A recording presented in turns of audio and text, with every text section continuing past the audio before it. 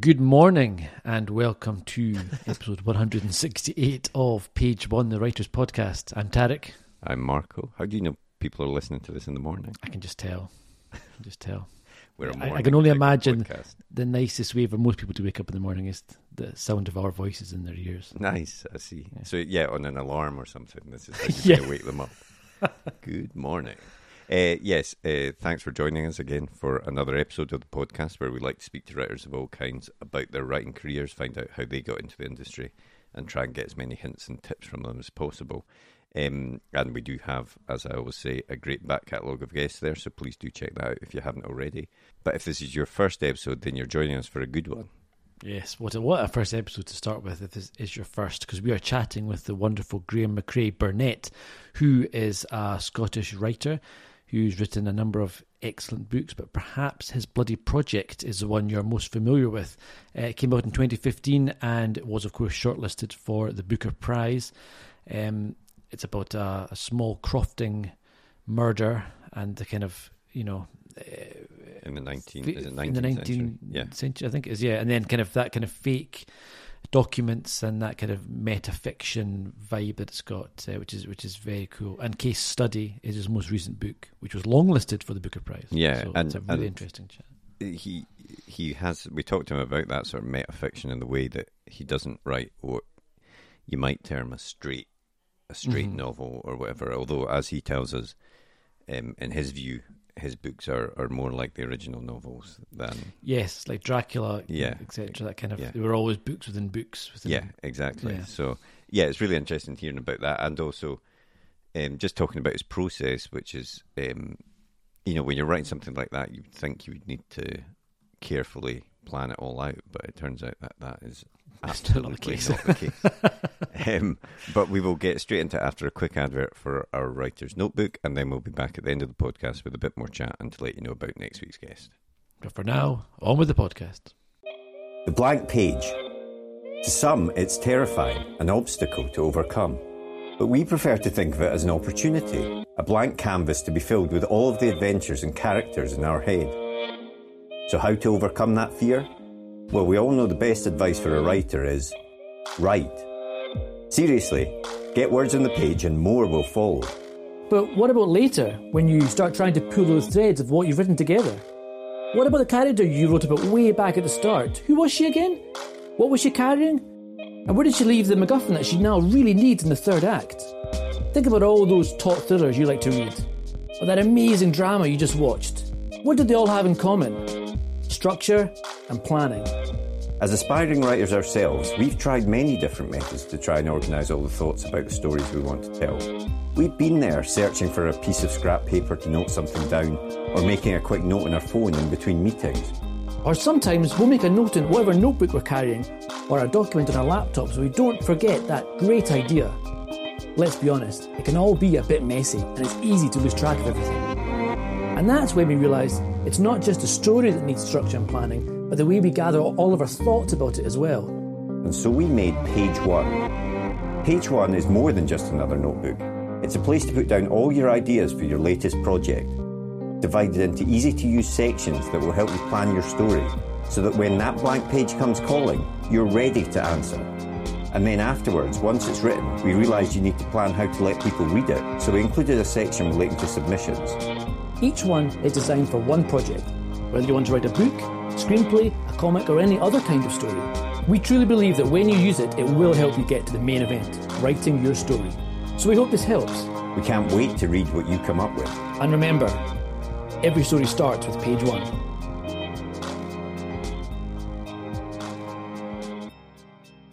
Did you always want to be a writer? Well, first of all, hi, thanks for having me, Marco and Tarek. Did I always want to be a writer? Well, I wanted to be a writer since I was a teenager. I wasn't a huge reader as a child. I mean, my mum would take me to the library every week, in Kilmarnock, where I was brought up. But as a teenager, I don't think I really had I wasn't a big reader. And it was only when I came across a book you might have heard of called Catcher in the Rye. And I took it home from school, and suddenly I felt that here was a book that communicated something to me, and it communicated in a voice that I related to, this alienated, slightly unpleasant teenager, which was exactly what I was at the time. So suddenly I felt like, literature is not something elsewhere about other people. It can be about me too. And I think, lots of writers, whatever their background, find a book that sort of mirrors their experience in some way and draws them into the world of writing. So, I mean, even then I started writing. I don't even mention this very often, but I did write some poetry. And I was just writing stuff. I wrote songs and wrote short stories. And for some reason, for sure, I at that moment, all I wanted in life was to publish a novel. I wouldn't even say I wanted to be a writer. I don't know if I knew what that was. Maybe I still don't. Really it started when I was a teenager. And I think you obviously studied English at uni and then went on to teach English abroad and then came back and worked as a researcher. Were you writing throughout that time? When did you, I suppose, start seriously trying to write that novel that you wanted to get published? Well, I did all through all these different experiences. I did, more or less. I was always writing some short stories or something. So I'd probably written, 30 short stories. By the time I got to being published, I wasn't even sending them out most of the time. I wrote a novel in the 1990s, a pretty generic crime novel, which. I had a guy was interested in it. I think it was okay, but it didn't get published. And now I'm very happy about that. I wasn't so happy at the time. I definitely was always writing. And, I totally regard that process as the process of learning the craft. And I dabbled in different styles, and I was probably very easily influenced by whatever I might be reading at the time. I mean, when I was a literature student in Glasgow University in the 80s, I was like, I was basically besotted with Samuel Beckett. So I was writing this kind of Beckettian, pretentious, absolute tosh. And then there was a while I was reading. This was a time when Janice Galloway and James Kelman were publishing some of their earlier work. And of course, tremendously influential because they were writing about the places around me in voices that you hear in the streets of Glasgow. So I wrote some sort of Kelman-esque short stories, and later on, maybe when I finished university and I was reading Bukowski, and, reading Bukowski is very liberating if you've been, doing, 18th century Augustan verse at university. I tried out loads and loads of styles. As I say, I had written a novel in the 90s, but I was you mentioned I was working in TV as a researcher, and I lost my job, which was fine because I was kind of at the end with it anyway. And I was 40. And I thought, okay, if not now, when? I had a wee bit of money from the job that I'd been doing. I felt like I could fund myself for about a year as a writer. And I ended up writing what became The Disappearance of Adele Bideau. Actually took me about 3 years to write it. And I'm sure we'll get on to the publishing journey, but it was about another 3 years before it appeared in print. So I was 46 when I published my first novel, which will be heartening to some people and disheartening to others. Had you ever considered, you went back to uni a few times and you studied different stuff and you kind of retrained, etc., for different jobs as you went, but did you ever think about going back to do like a creative writing course or to do anything like that? And do you think they're of any value to people? Well, I mean, just on my own personal experience, I mean, I think I'm 55, and so, I mean, creative writing as a taught subject at university is quite a new thing in Britain, aside from a couple of places, and it's certainly relatively recently that it's, basically most universities will offer some kind of creative writing courses. So it wasn't really on my radar. Whether if I'd been a bit younger, it might have occurred to me. I don't know. I mean, I'm a bit of a lone wolf, and I don't seek out advice. Um, and I've never been part of a writers group. I've never gone to a workshop. I've never given a workshop. So, for myself, I can understand that I might have got to the point where that would have felt like a useful thing to do, but it just didn't really tally with my chronology. Mm-hmm. Are they useful? I think you have to ask the people who do the courses. Mm-hmm. You know, I mean, obviously I know lots of writers, some of whom have gone through creative writing courses and they've had a really positive experience. Others have gone through creative writing courses, not had such a positive experience. But I think it depends a lot on the chemistry between the tutors and the students, and maybe the chemistry within the student group. And then, of course, there are other people who have just gone the traditional route of kind of teaching yourself or finding your own way. So, I mean, I'm probably more on the skeptic side of the whole creative writing thing. I mean, I met a woman. I just finished doing an event, and it was in the signing queue, and a woman came up to me and said, "Oh, my son really wants to be a writer, so he's going off to university to study creative writing." And to me, that's slightly depressing.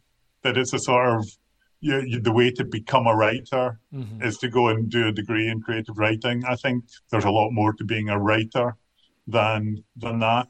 But that's not to say these courses don't have a function. And I don't know. I mean, do you guys have experience of doing these things? No, but I mean, like you say, it's everyone has their own experience, and we've had a lot of guests on who have been through some of these courses, and you know, I think largely probably found them useful in some way, but they've definitely taken different things out of them.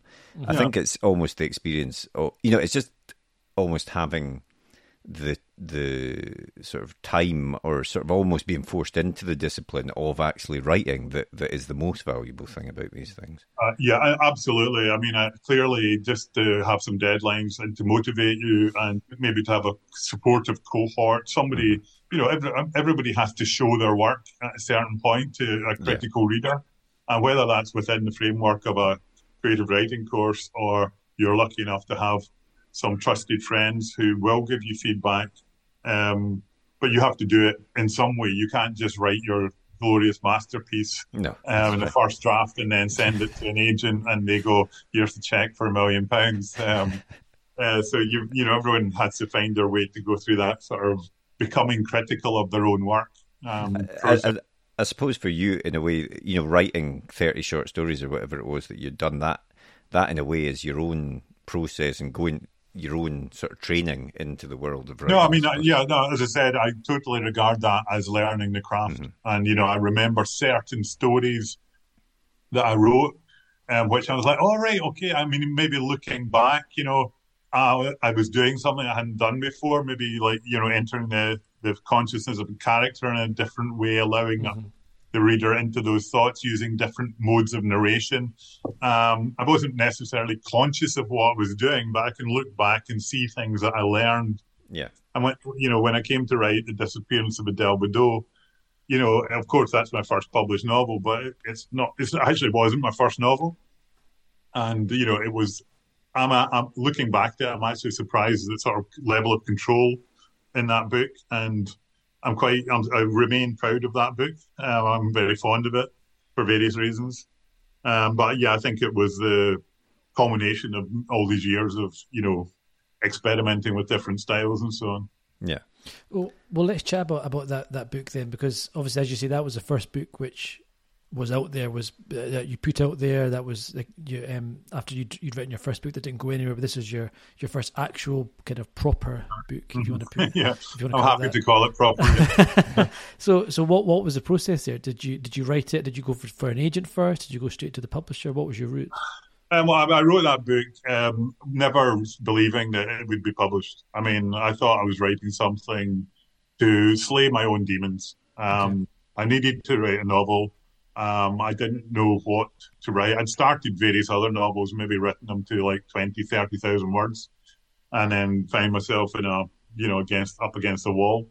So the way this particular one came about, you know, just in case readers don't know anything about it, it's a sort of detective story set in a small town in France called Saint Louis, which is a real place.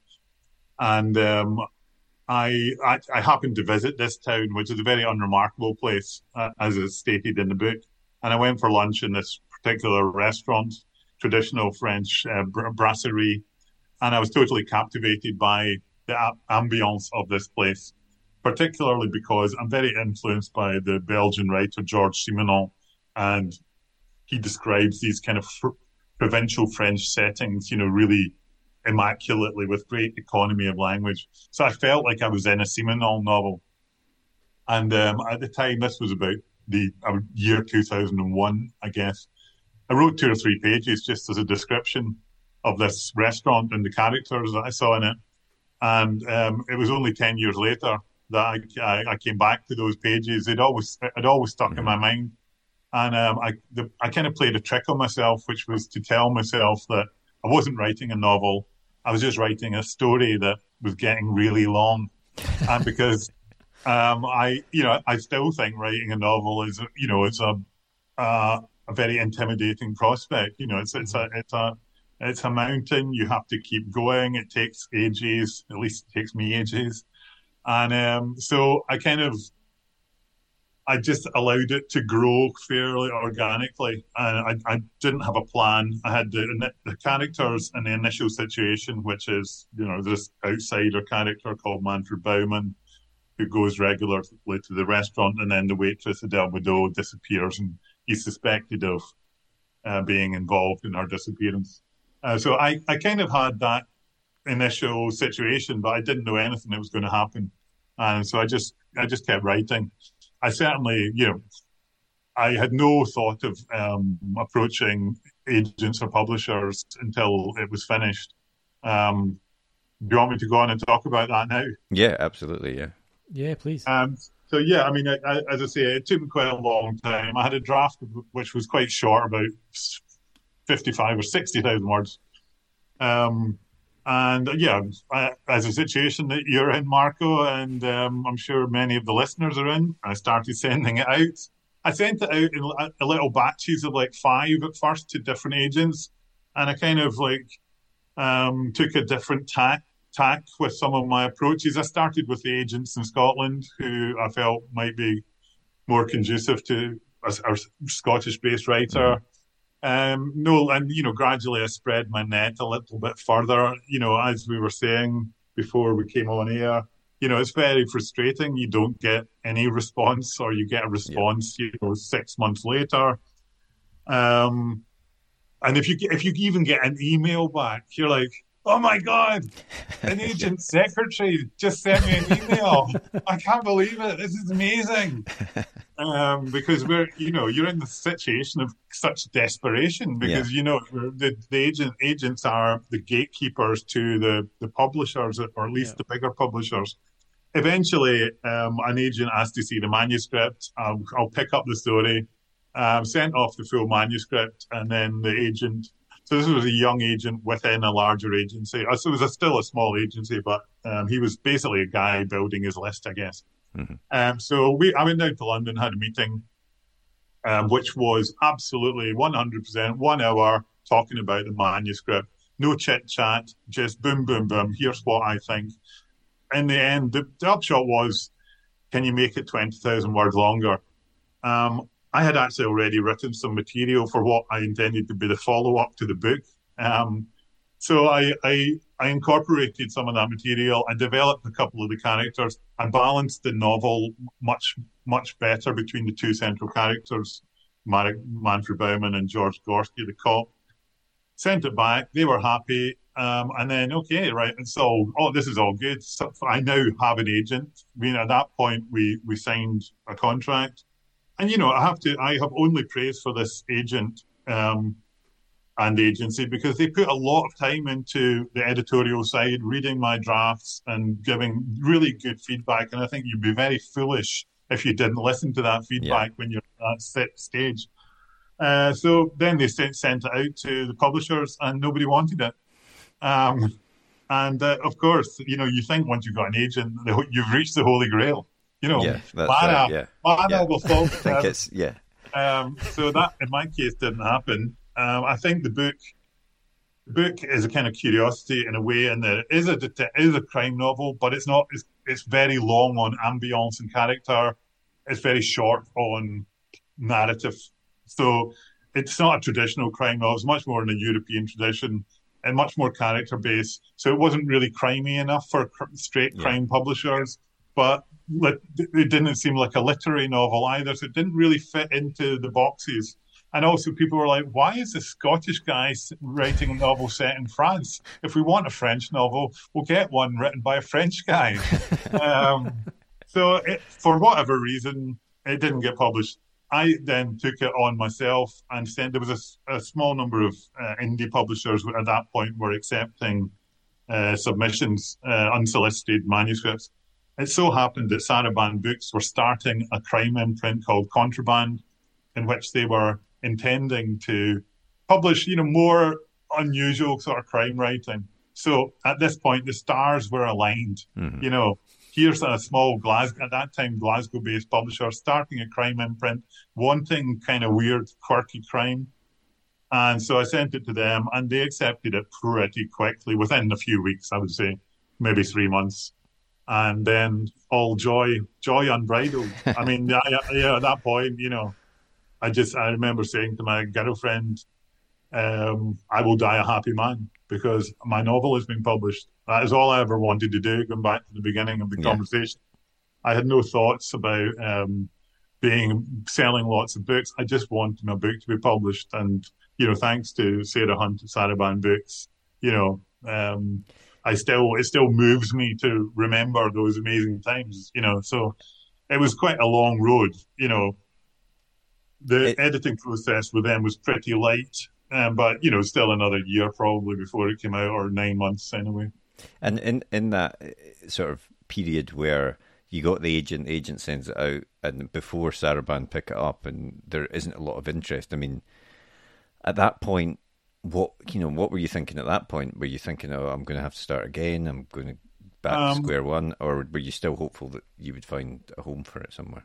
I think at that point I was not hopeful that I would find a home for it, and I had crossed my mind to self-publish, although that was never been my ideal route, and not something that I would necessarily, I think it's something to be entered into with due consideration, put it that way, especially for a novel.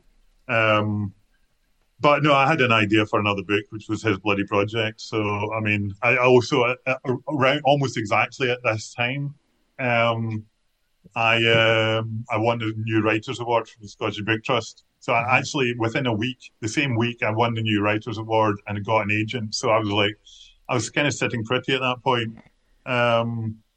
So because I was doing the New Writers scheme and going through that, which was fantastic for me, I met, a whole bunch of writers in the similar situation that I was in, going through the same stuff. And I was writing His Bloody Project. So that was kind of the next thing. And I certainly remember feeling that if His Bloody Project didn't find a publisher, then that would be it. I'd give up. But whether I would have, I don't know. But so at the end of there was definite times there was sort of despair, but I think I had a very Scottish attitude, which was I only ever sent anything out in order to know that it would be rejected. I had to go through it, so that I wouldn't be left wondering, I should have done this. I honestly, I just didn't think that anybody would ever publish my work. I mean, obviously that's a bit, I don't know, maybe it was a sort of feelings of I'm not worthy or insecurity at the time. I'm not sure, or maybe it's because I hadn't been in contact with people who were published and were kind of role models. I think until you either are in touch with people like that and speak to them, or until you have been picked up, it can seem like an impossible thing to do. The steps are, sort of they look simple. You send in the chapters, they get picked up, etc., etc. But it can seem like an impossible goal when there's so many people try to do it. So yeah, That's right. And once you're inside it, as I am now, I'm like, yeah, of course agents want to see your work. But I think it's also like, I'm not gonna. I come from a quite middle class kind of background, but I come from Kilmarnock, and I wasn't brought up hanging around with other writers, or seeing writers. It wasn't like a sort of career path that I thought was open to me, or even anything in the creative industries, was, if so.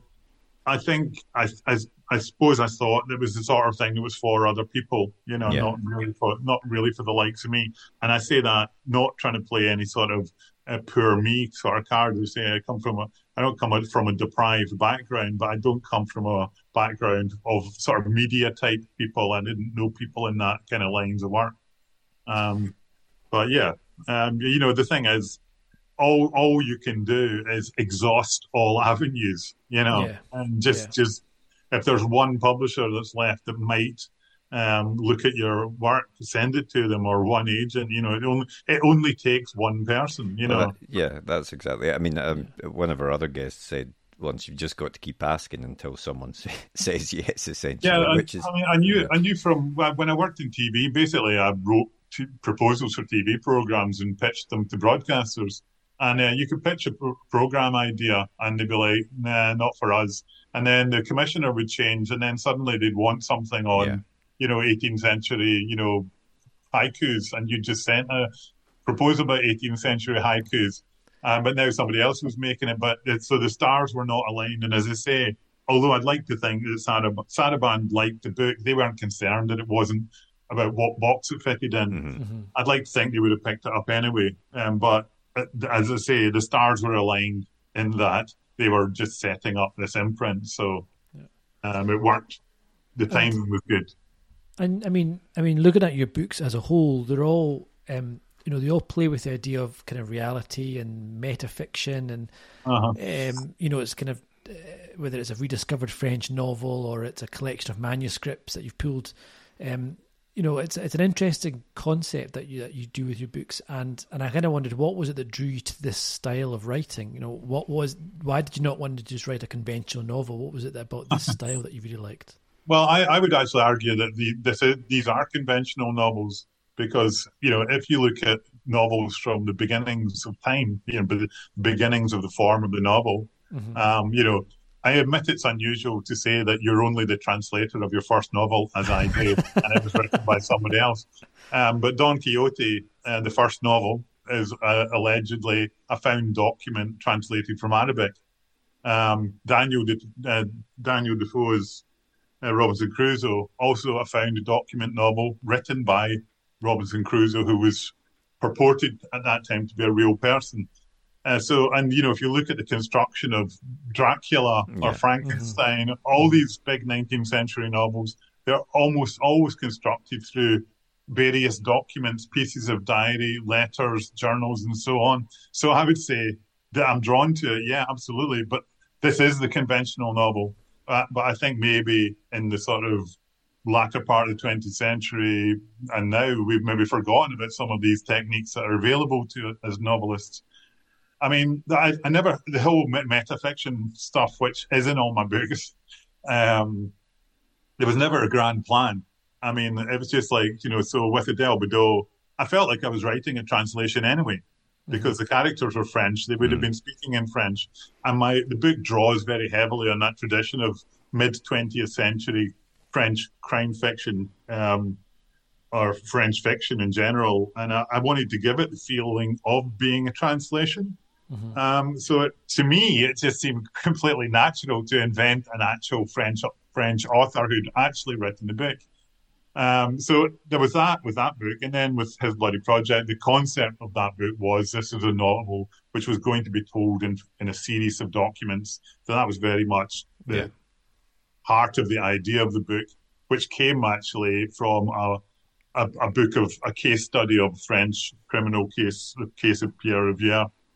And there is a volume which contains witness statements, newspaper reports, and his own memoir. So I kind of modelled His Bloody Project on that French non-fiction book.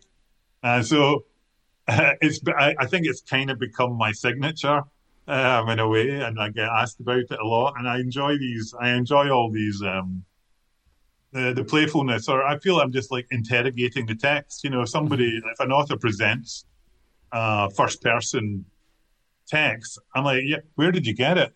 Where did you find this journal? It's just a question that I would ask myself as a reader. So I'm just coming up with the answers. You know, where I found this document in the archive in the Highlands, or Mr. Gray sent me this series of notebooks from Clacton-on-Sea belonging to his cousin. I suppose I enjoy that stuff. And I suppose they also, I kind of feel books like this ask more of the reader than other books would. And, you know, because you almost, as a reader, you get engaged with it. You kind of, it becomes more, it breaks the fourth wall a little bit, and you kind of, you have to decide yourself what you take from the book. Absolutely, I couldn't agree more, Tarek. And I mean, that is part of the appeal. That I really feel that in presenting the narrative in these kind of ways, with maybe different versions of the same incident, you're asking the reader to make up his or her mind about what's going on. You're not, you can't be a passive reader. And as a writer, I never ever want to tell the reader what to think. You know, I want the potential meanings or interpretations to be very open for the reader, and I don't want to close them down by some sort of resolution at the end. And I think by presenting documents, you already throw into doubt the veracity of what you might be reading. You know, is this person being truthful? Should I believe what they're saying? What have they left out of their narrative? Why have they left that out? You know, so as you say, yeah, absolutely. I think it invites the reader in, and I think, I mean, with His Bloody Project, obviously it got a big leg up by a certain book prize, but even with that leg up from the Booker Prize, wouldn't account for the success of the book. And I think which is an absolute surprise and mystery for me, because I think it's not it doesn't have bestseller written all over it. But I think it was a big success in book clubs, precisely for the reason you mentioned, Tarek, because people were able to have a conversation about the book. You know, the book is open for discussion, and you can have opposing views, and you can actually talk about the book and have an argument about it. And I think that word of mouth kind of fueled the success of that book. And when you're writing these stories, when you're pulling these types of stories together, how detailed do you plan them out beforehand? Do you have an idea, or do you just start writing and see what I don't plan anything. I don't plan anything. I don't have a planning brain. But even if I could, I don't want to, because I mean, with His Bloody Project, I knew that I was going to have a central character, Scottish crofter, and he's going to commit a murder. That was my starting point. I didn't know who he was going to murder, and of course, but I knew that I was working towards that point. As I say, with the situation in Adele Bordeaux, I started from a situation of a couple of characters, a setting, and the disappearance of the waitress, and everything follows from that. You know, so sometimes I have an idea of maybe some scenes that will come up.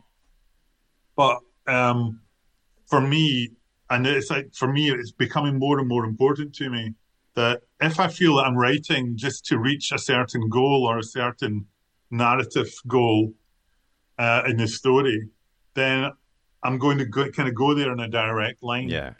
And then if any time when I go to the Mitchell Library nearby here and I sit down to do my writing, anytime I feel something magic's happened, it's not because I'm trying to get to a point. It's because I've gone off somewhere. I had absolutely no idea where that would have occurred. And it only occurred because I sat down to write. I mean, even yesterday. So I'm back in San Luis. I'm writing the final book with George Gorski. Gorski's going for lunch in the Restaurant de la Cloche as usual, but it's Thursday, so he has to walk through the market.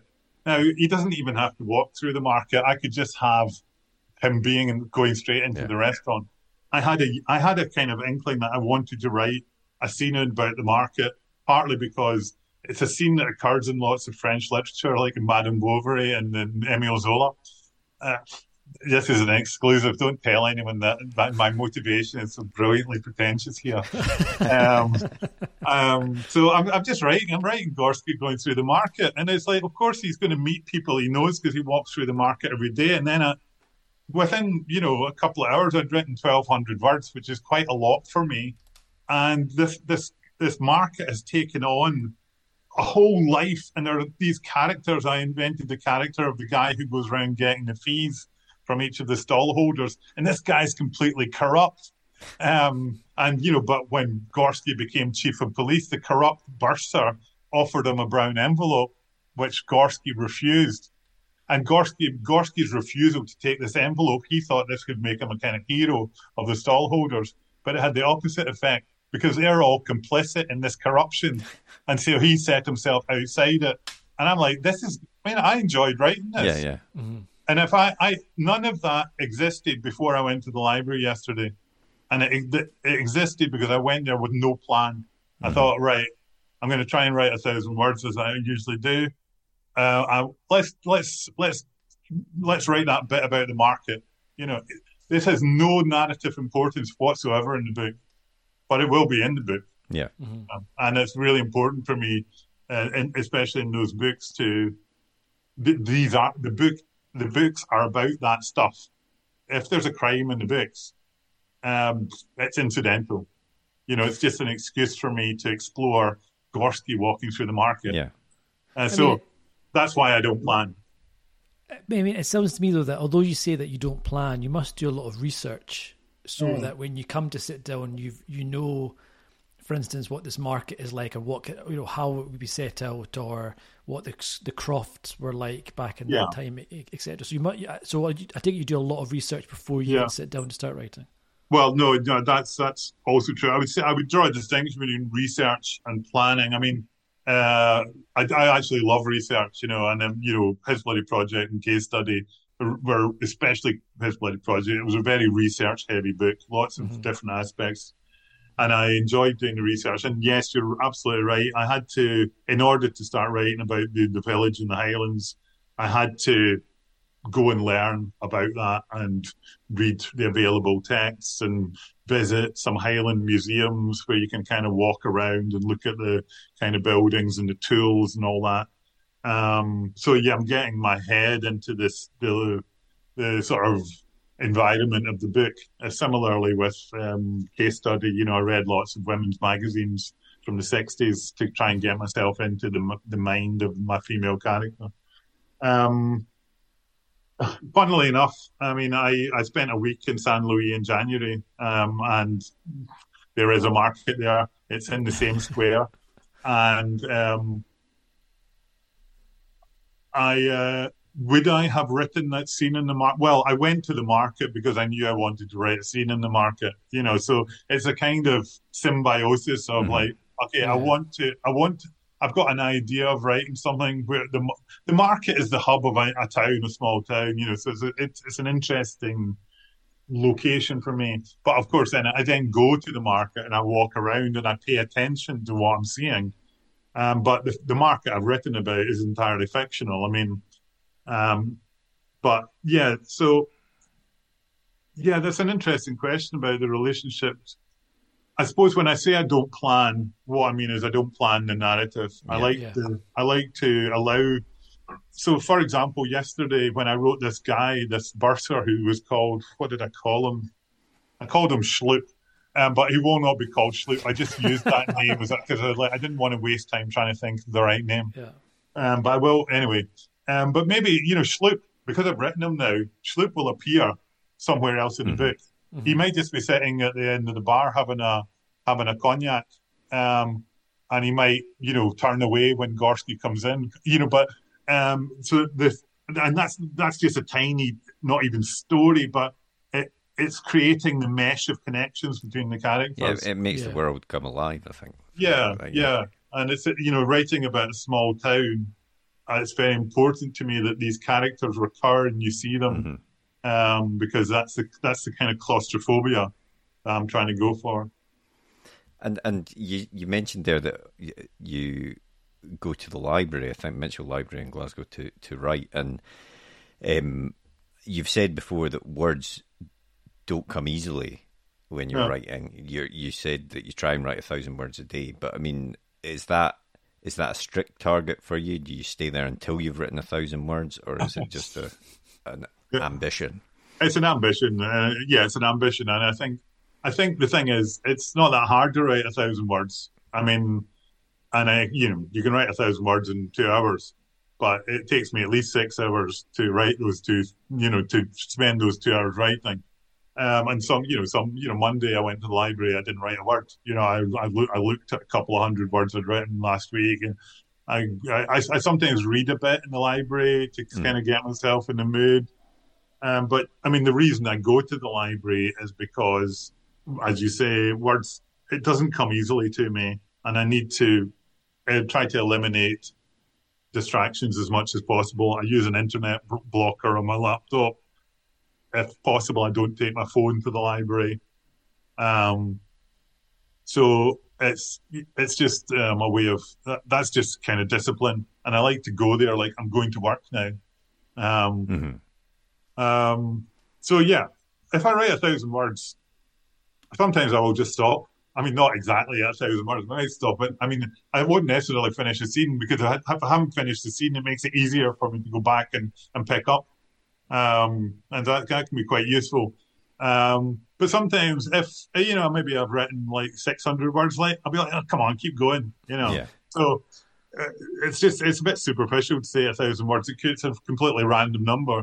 But, I mean, I know I say I don't like giving out advice, but, whatever it takes to motivate you, whether it's a word count or you like to write by hand and write a certain number of pages, whatever it takes, just to find your own ways of motivating yourself, And I will always leave the library happy if I've written 1,000 words, even if I know those words are really terrible and I will never even open the document again. That's fine for me. You only know that those words are no good once you've written them. Yeah. Yeah, that's right. And I think part of the difficulty with writing is, people that don't write think it's, you just go and sit down and you bang out the words. What's so difficult about it? But it can be a struggle, and sometimes it can sort of build up, and you sort of think, right, well, I'll sort that. I'll do it tomorrow. And if you put things off, then you never progress. So at least getting the bad words out, I suppose, is still moving forward in some way. Yeah, I know, absolutely. I mean, there's nothing happens if you don't write any words. Simple as that. I mean, there may be some people. Every writer works in a different way, and some people like to walk along the beach thinking about the problems of the narrative and thinking about it in the abstract. And I would love to be able to do that. It doesn't work for me. I'm only really thinking about what I'm doing when I'm doing it, or if I'm in quite an immersive period of writing. Of course, I sometimes scribble notes to myself on random bits of paper, and of little ideas that come to me. But yeah, I mean, I would definitely be an advocate of keep going. Just, you can't sit around waiting for inspiration. At least if you're writing a novel, I mean, because it's a war of attrition. Yeah. Oh, I mean, I also wanted to touch on the Booker Prize nominations, which you've had for 2 of your books, His Blended Project and Case Study. And the first time you were shortlisted, what was that like? And what kind of impact did that have on you in terms of your career? What doors did it open? So yeah, the impact of the long listing for His Bloody Project in the first place was absolutely massive, because what I didn't realise is that the reach of the Booker Prize is so huge. It's completely international. So as soon as you're on the long list, and as in the situation I was in as being a very unknown writer, book had sold 500 copies or something. Foreign publishers look at the long list, and maybe if you're J.M. Coetzee or Ian McEwan or Hilary Mantel, you already have foreign deals everywhere. But suddenly, foreign publishers are interested in your work. and that is incredibly exciting. So immediately on the long list, a very brilliant Australian publisher called Text came in, and there was an auction in Italy. Book got picked up in France, and so on, and that's tremendously exciting. Then you get you think it can't get any better, and then you get on the shortlist, and the shortlist is, it's very intense being on the shortlist of the Booker Prize. I just totally embraced it. I'm like, I'm going to do everything because this opportunity will never come again. Even if somehow I got on the Booker shortlist on another occasion, it would never have the same impact because at that point where I was in my career. Yeah. So I did every interview. I wrote all the blog pieces going, and I did all the events I could. And absolutely incredible. And the impact on my career was incalculable. I mean, it was completely life-changing. The weird thing is, His Bloody Project was on the shortlist. It sold about 30,000 copies. The normal number of books that a book sells on the Booker shortlist is about 5,000. And people think that, you sell tens of thousands of books or more. The shortlist. Most books sell 5,000 copies. Wow. Somehow, His Bloody Project outsold all the other books on the shortlist in total. And then even when I didn't win, it went on it kept selling. I think it sold 10,000 copies in the following January. Wow, that's crazy. Yeah, it was totally, and that's why I'm going back to that sort of word of mouth thing. Because although absolutely the Booker Prize provided that book with a platform and brought it into view, and suddenly it's on the front table of every Waterstones in the country with the Booker shortlist. But it absolutely needed that platform. But somehow the effect on that book was incredible. I mean, it's published in 20 countries, and every time your book gets published somewhere else, you get paid. I mean, and it might be €500 or it might be €5,000, but you're not doing any more work. Your book is doing that work for you. Yeah. And, the impact of that has been incredible. I mean, I spent the following year traveling. I didn't even win, and it would be terrifying to win. So, yeah, it was amazing, life-changing, brilliant. And I made enough money in that process that that I'm not somebody. Even now, every time I make any money from writing, I think, "Oh, that's the last money I'll ever make." So I'm very careful with my money. The money I made is for me, allowing me to sustain my career as a writer for as long as possible. So I'm not out buying sort of fancy cars or fancy clothes or anything. So yeah, it made it possible for me to be a full-time writer. I mean, similarly, although I didn't make the shortlist with Case Study, and I'm not going to pretend I'm not disappointed about that. But I wasn't in the same position. I was a little bit more prominent as a writer, so it wasn't going to have the same effect. But even so, it brought in some foreign deals that wouldn't have come along otherwise. Brought me some invitations. I got invited to, some festivals in Canada and stuff. So, and that helps the publisher in America. So yeah, it's you won the you won the Bloody Scotland Prize, Carrie? Yeah, that's right. How much impact did that have for you? I mean, in terms of sales, I got a small bump, but nothing major. But in terms of exposure to like invitation to festivals and things like that, that was the biggest thing. Which I found was just, I guess people kind of knew who I was a little bit more than before, I guess. Absolutely, and it's something people can say when they're introducing you, winner of. Yeah, exactly. Did it have an impact on you, in terms of your confidence or things like that? Yeah, I think there's definitely a part which I think it's a kind of independent verification or something that other people, that you've written something that people like is definitely, and that does help the confidence. 'Cause I think we said earlier, so much of it is you in your own head, just easy to kind of get lost in it all. And that's what I actually wanted to ask you about what you wrote afterwards, because when you won the prize, did that have an impact on you and the pressure to provide for your next book? You know, did you think I have to write something as good as, or has to be as big as my last book?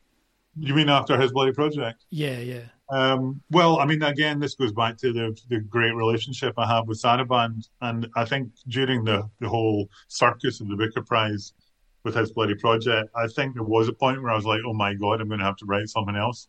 I'd actually just finished the first draft of what was The Accident on the A35, my sort of secret book that only real fans have read that one. I've actually got it on a shelf somewhere else. It's an excellent book. Thanks.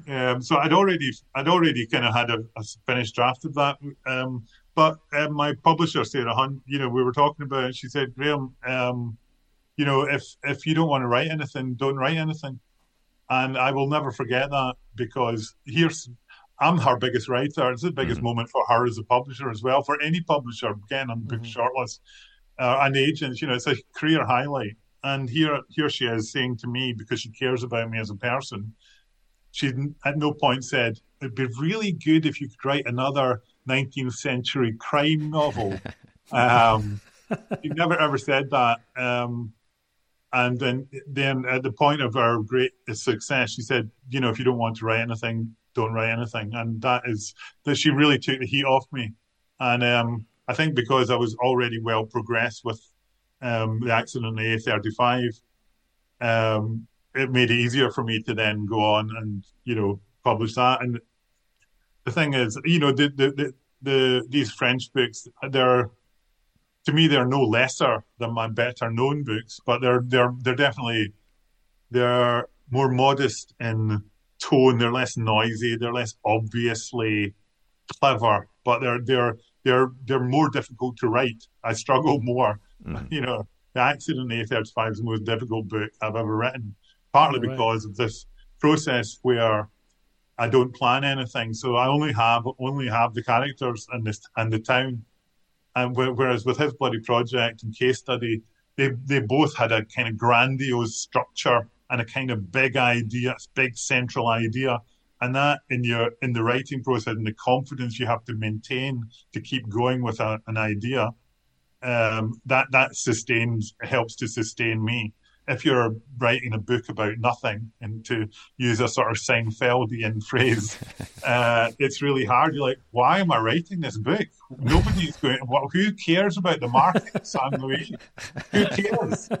I have those thoughts all the time, But again, I've got, my relationship with Sarah Hunt at Saraband. She is, we joke about it now, talking me off the ledge, where I'm like, okay, like Sarah, this is such a pile of shit. I'm putting it in the bin. She's like, well, why don't you let me have a look at it first? I think these kind of relations. Now I do have going back to the agent conversation. I separated amicably with the first agency. As I say, they did a good job for me. Didn't work out. I was in a very unusual position in that I was a Booker shortlisted author without an agent. All right. So I, at that point, had agents approaching me. I know this is going to make you feel really jealous, Marco. And saying, I hear you don't have an agent. Would you like to have coffee? So I was there in a very fortunate position whereby I was able to have coffee with a few agents. And I met the person who became my agent, Isabel Dixon of Blake Friedman. She came to one of my events and introduced herself. And, we met up a couple of times, and, it's building those relationships which become very important. And, I had my long-standing relationship with Saraband, and then I had this new relationship with my agent. And it takes a while to just find out how everything's going to work out between you. I mean, I'm now like super, super happy with my relationship with Isabel as well. And I think she's doing a brilliant job for me. But I was a very fortunate position. One of the silliest pieces of advice I hear being given to writers is, get the agent that's right for you. I mean, I don't know anybody who got, who didn't just get the only agent who wanted them.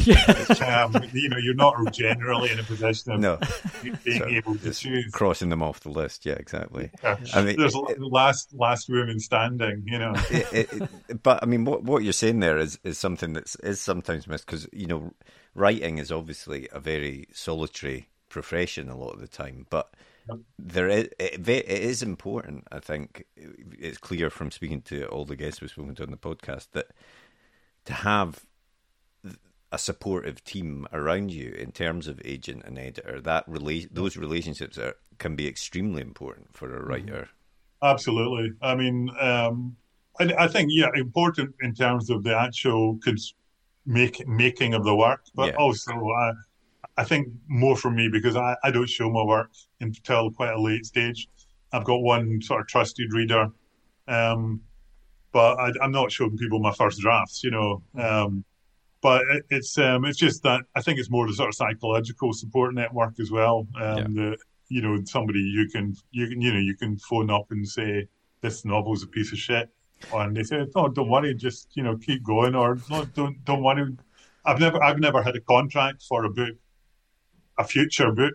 I've never had a 2-book deal or anything. So I'm kind of I'm not under pressure like that. Although sometimes I wish I was. I wish Sarah would be like, I'd really like to have this book by October. Like, okay, no problem. Yeah, exactly. But yeah, no, it's having people around you to just be on your side is very, very useful. And I do feel very lucky with the people I work with. Yeah, totally. And so it sounds like at the moment you're just working on the next Gorski book, and the final one. The final one. I mean, how far along in that process are you? It's a big old mess. I reckon I've got about 2/3 of a draft. Yeah, maybe a little bit more. It's all in separate documents, so some of it written in notebooks. Mm-hmm. So I don't know. I must have written 50,000 words. It doesn't have to be a hugely long book, but it is the end of the trilogy. So I want it to be a trilogy by which I want it to mesh in with the other books. It's not just a case of giving another case to my detective. Yeah. So yeah, who knows what anybody will make of this book? I think it's on the one hand it's got no story, but on the other hand it's got like 3 separate stories. So I don't know. That's the tagline for the book right now. Yeah. It's the completion of a project for me. In a way, I think of these 3 books as a single project, and I'll be happy when it's done. As you know, you'll know what it's like. Are you working on a novel, Marco? I've sort of started playing about with a new idea, but I'm not really hugely far into it at this stage. I love these kind of answers. I've started playing about. It's so Scottish. When I do events, I sometimes ask the audience, if there anybody in the room is writing, and you can tell all the people who are because you just suddenly look at their feet. Yeah, exactly. If we were Americans, they'd all be like, "Hell yeah, I'm a writer." That's right, exactly. I'm like, "What have you written?" Nothing. So what's next after you've finished this book? Have you got anything you got your mind on in the horizon? Well, after I finish the final Gorski book, I've got a big project in mind, which is in my mind a sort of magnum opus, big project which will take me 5 years to write. I don't want to say too much about it because even nobody knows really much about it. But it'll be a big book with a lot of research, which I love, as I said, and as I say, I'll need to save up a few pennies to sustain me to the point of finishing that one. But it's like I never learn. Every time I've come to a new project, I'm like, oh, it'll be easy next time. Yeah. And It never is. And, I always, when I was struggling away writing Del Bodeau, and not having an agent, not having a publisher, I always thought, if only I had a publisher, it would all be so easy then. But it's somehow, I think it's easier knowing that your work will be published, or at least I would never want a publisher to publish my work if they thought it was substandard. I'd want them to tell me. And you always set that bar higher for yourself with each book, don't you, I suppose? Absolutely. And I think I've become more careful with my writing, and I hope I'm getting better. But yeah, I mean, it hasn't really got the actual process of sitting down in front of the laptop hasn't really changed for me.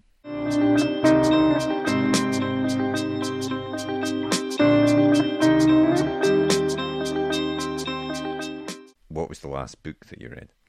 Last book. I was away at a George Simenon event in Belgium last week, and I've been rereading Pios of Simenon. So I actually this morning finished the George Simenon novel called New Haven Dieppe, or L'Homme de Londres in French. Not one of his greatest novels, but the best. I've been reading a lot of Annie Ernaux. So, I mean, if anybody's looking for, a recommendation, go and read anything by Annie Ernaux, the French writer. She won the Nobel Prize last year, rightfully so. She's so far above any other writer I'm reading at the moment. I will devour anything by Annie Ernaux. Excellent. Nice. What about the last film that you watched? Oh. It may have been Anchorman 2. What a jump classic. from French literature to. It wasn't actually. I went to see After Sun at the cinema. Oh yeah, okay. Which ended up a very, very low key film, very small scale. I liked it. I really liked the atmosphere of it. I've been trying to get back to going to the cinema more regularly. There are certain films in which I would include After Sun that you need to see in the cinema, not necessarily because they're big in scale, but because you kind of commit more to it. And here's a film that you need to. It's taking its time, So yeah, good. I'd recommend that as well. Nice, excellent. And would you recommend Anchorman too? I was a little bit disappointed, to be honest. Compared to the classic. Not as good as the first. Yeah. If I had to recommend a Will Ferrell film, it would be Blades of Glory. Oh yeah, that's a good one. Yeah, Blades of Glory. That's a great one. I only have to think about Blades of Glory to start laughing. The scene with the toilet paper. Oh my god. the very slow chase. Yeah, on the ice skates. That's right. Oh my god! I love the way we segued from Nobel Prize exactly. to Blades of Glory. That sums up my cultural life. And what about TV that you're watching or have been watching? I don't. My TV doesn't really work and hasn't for years. I don't really watch. It's not. I don't watch much TV except for Match of the Day and MasterChef. So yeah, I don't. I'm a bit old school when it comes to sort of long form Netflix kind of stuff. Yeah. I'm a bit. I'm still stuck in the feature film mode of the 20th century. And the very last thing we do is a super quick fire either or, and I always say there's no right answer here apart from one. Although I suspect I can guess what your answer would be to that one. But we'll start off with French literature or Scottish literature. French. Right, that's fine. TV or cinema? I think we know the answer. Cinema. Cinema for me. Night owl or early bird? Night owl. Music or no music when you're writing? No music. And the last one, audiobook or ebook? Physical book. That's exactly the answer Tarek didn't want. Yeah, I knew they were going to say that. Yeah, we always ask this final question, and nobody ever picks ebook, and I feel like I have to fight the ebook fight single-handedly. Well, good for you, and there's nothing wrong with ebooks or audiobooks. I've just never read one. Never, not one. No, an ebook, no. Oh wow. I mean, I don't understand why I would. If you're on holiday, you can if you're traveling with 20 books. If I take 5 books on holiday, there's no way I'll even read 3 of them. Yeah, it's true. And unless you're going, even if you did read your whole 5 books, which has never happened, you can buy a new one when you're there. it's true. These are good points. We'll have to cut. We'll have cut this whole end bit off the episode. This is dreadful. Sorry, are you an aficionado of the e-book? I mean, I do. I seem to as a caricature that I play a little bit. I don't know. I do like ebooks, but I feel so sorry for them now because no one ever picks them. I feel I have to. Well, authors get really good royalties from ebooks. That's true. Yeah. So I mean, I'm not anti ebooks, just not. Although they do also sell them for like a quid, so it's not. But it's quite complicated because it's slightly on the basis of the recommended price. That's another argument. But I spend too much time in front of screens already, so that's why I don't read ebooks. No, fair enough. Also, as you can see behind me, I am a lover of physical books, and I like to keep the book as a sort of memento, and you can scroll stuff in the margin and. Yeah. Wait, you write stuff in the? Oh, that's. It depends on the book. I mean, if it's an old vintage Penguin, no. But if it's a modern paperback, yes. As long as you don't fold down the corners of the page. Oh, God, no. God, no. Do you think I'm a barbarian? I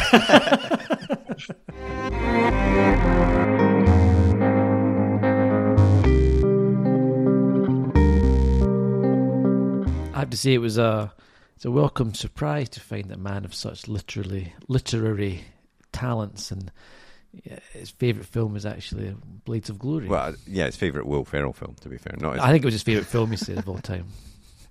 Yes, we are both partial to a Will Ferrell movie, so yeah, always happy to chat about that. I believe actually he's perhaps the sole reason you're very excited for the Barbie movie, Marco. Yeah, I think that's true. I didn't really have any desire to see the Barbie movie until I saw Will Ferrell was in it, I'll be honest. But now I'm more keen. Thanks very much to Graeme for coming on. That was a really interesting chat, and interesting as well to hear about the difficulties sometimes that he has in getting the words on the page and things like that. Because when you read books of that caliber, you can sometimes think this person knows what they're doing. They've got it down, no problem. And yet, all writers have that same struggle sometimes. And also his struggle to get these books published, despite them being, in retrospect, they're now obviously held up as great books. But it was very, very difficult for him to find a publisher that was willing to take a chance on them. I don't know if that was to do with the form that they were in and that sort of metafiction. Yeah, form. I know. I wonder. I guess it's kind of. I mean, as he says, even though it was maybe the original type of novel, I suppose it's anything different. They find scary, don't the publishers, and they don't, until it's a massive success, and then, as you've said before, they want much more of the same thing. Yeah, so exactly. It's a hard beast. Yeah. So it sounds like we will get the end of the Gorski trilogy at some point, but he's working on that just now. So yeah, thanks very much to Graeme for coming on, and obviously you can buy his books. We'll put a link in the podcast description if you want to do that online. And next week we are moving into the world of film. Yes, we are chatting with Fleur Davitt, who is, I hope I've pronounced that name correctly. She's a Welsh writer who's written a number of books written in the Welsh language, and she's worked in and lots film, of TV again. Yeah. She's had a really interesting career, and it's interesting to chat to someone who has been kind of immersed in that Welsh language and Welsh TV and books, and how that compares with finding success across the rest of the UK. Does that translate well? Do people know about people who are successful in pockets of the UK? Yeah, because she also writes in English as well. So but we do chat to her a bit about that, the sort of transition between the two, coming from Wales into the rest of the UK. And she's someone that's won awards. She's won Welsh BAFTA awards and things like that, but it doesn't seem to be worth very much in the eyes of producers in England, which is, surprising and disappointing. Frustrating. Yeah. But it's a great chat, so please do tune in for that one. If you enjoyed today's episode, please do take the time to rate and review us on Apple Podcasts or your favourite podcast app, as that helps us to continue to get great guests. And of course, if you want to get in touch, you could do so via a variety of methods. The first is email, good old-fashioned email, which is podcast@rightgear.co.uk. Or if you want to find us across social media, then all you have to do is search at UK Page One, and you'll get us on our Twitter page, on our Blue Sky, on our Instagram, Threads, on our Threads. But for Mastodon, you need to go to writing.exchange/@page1pod. Yeah, that's right.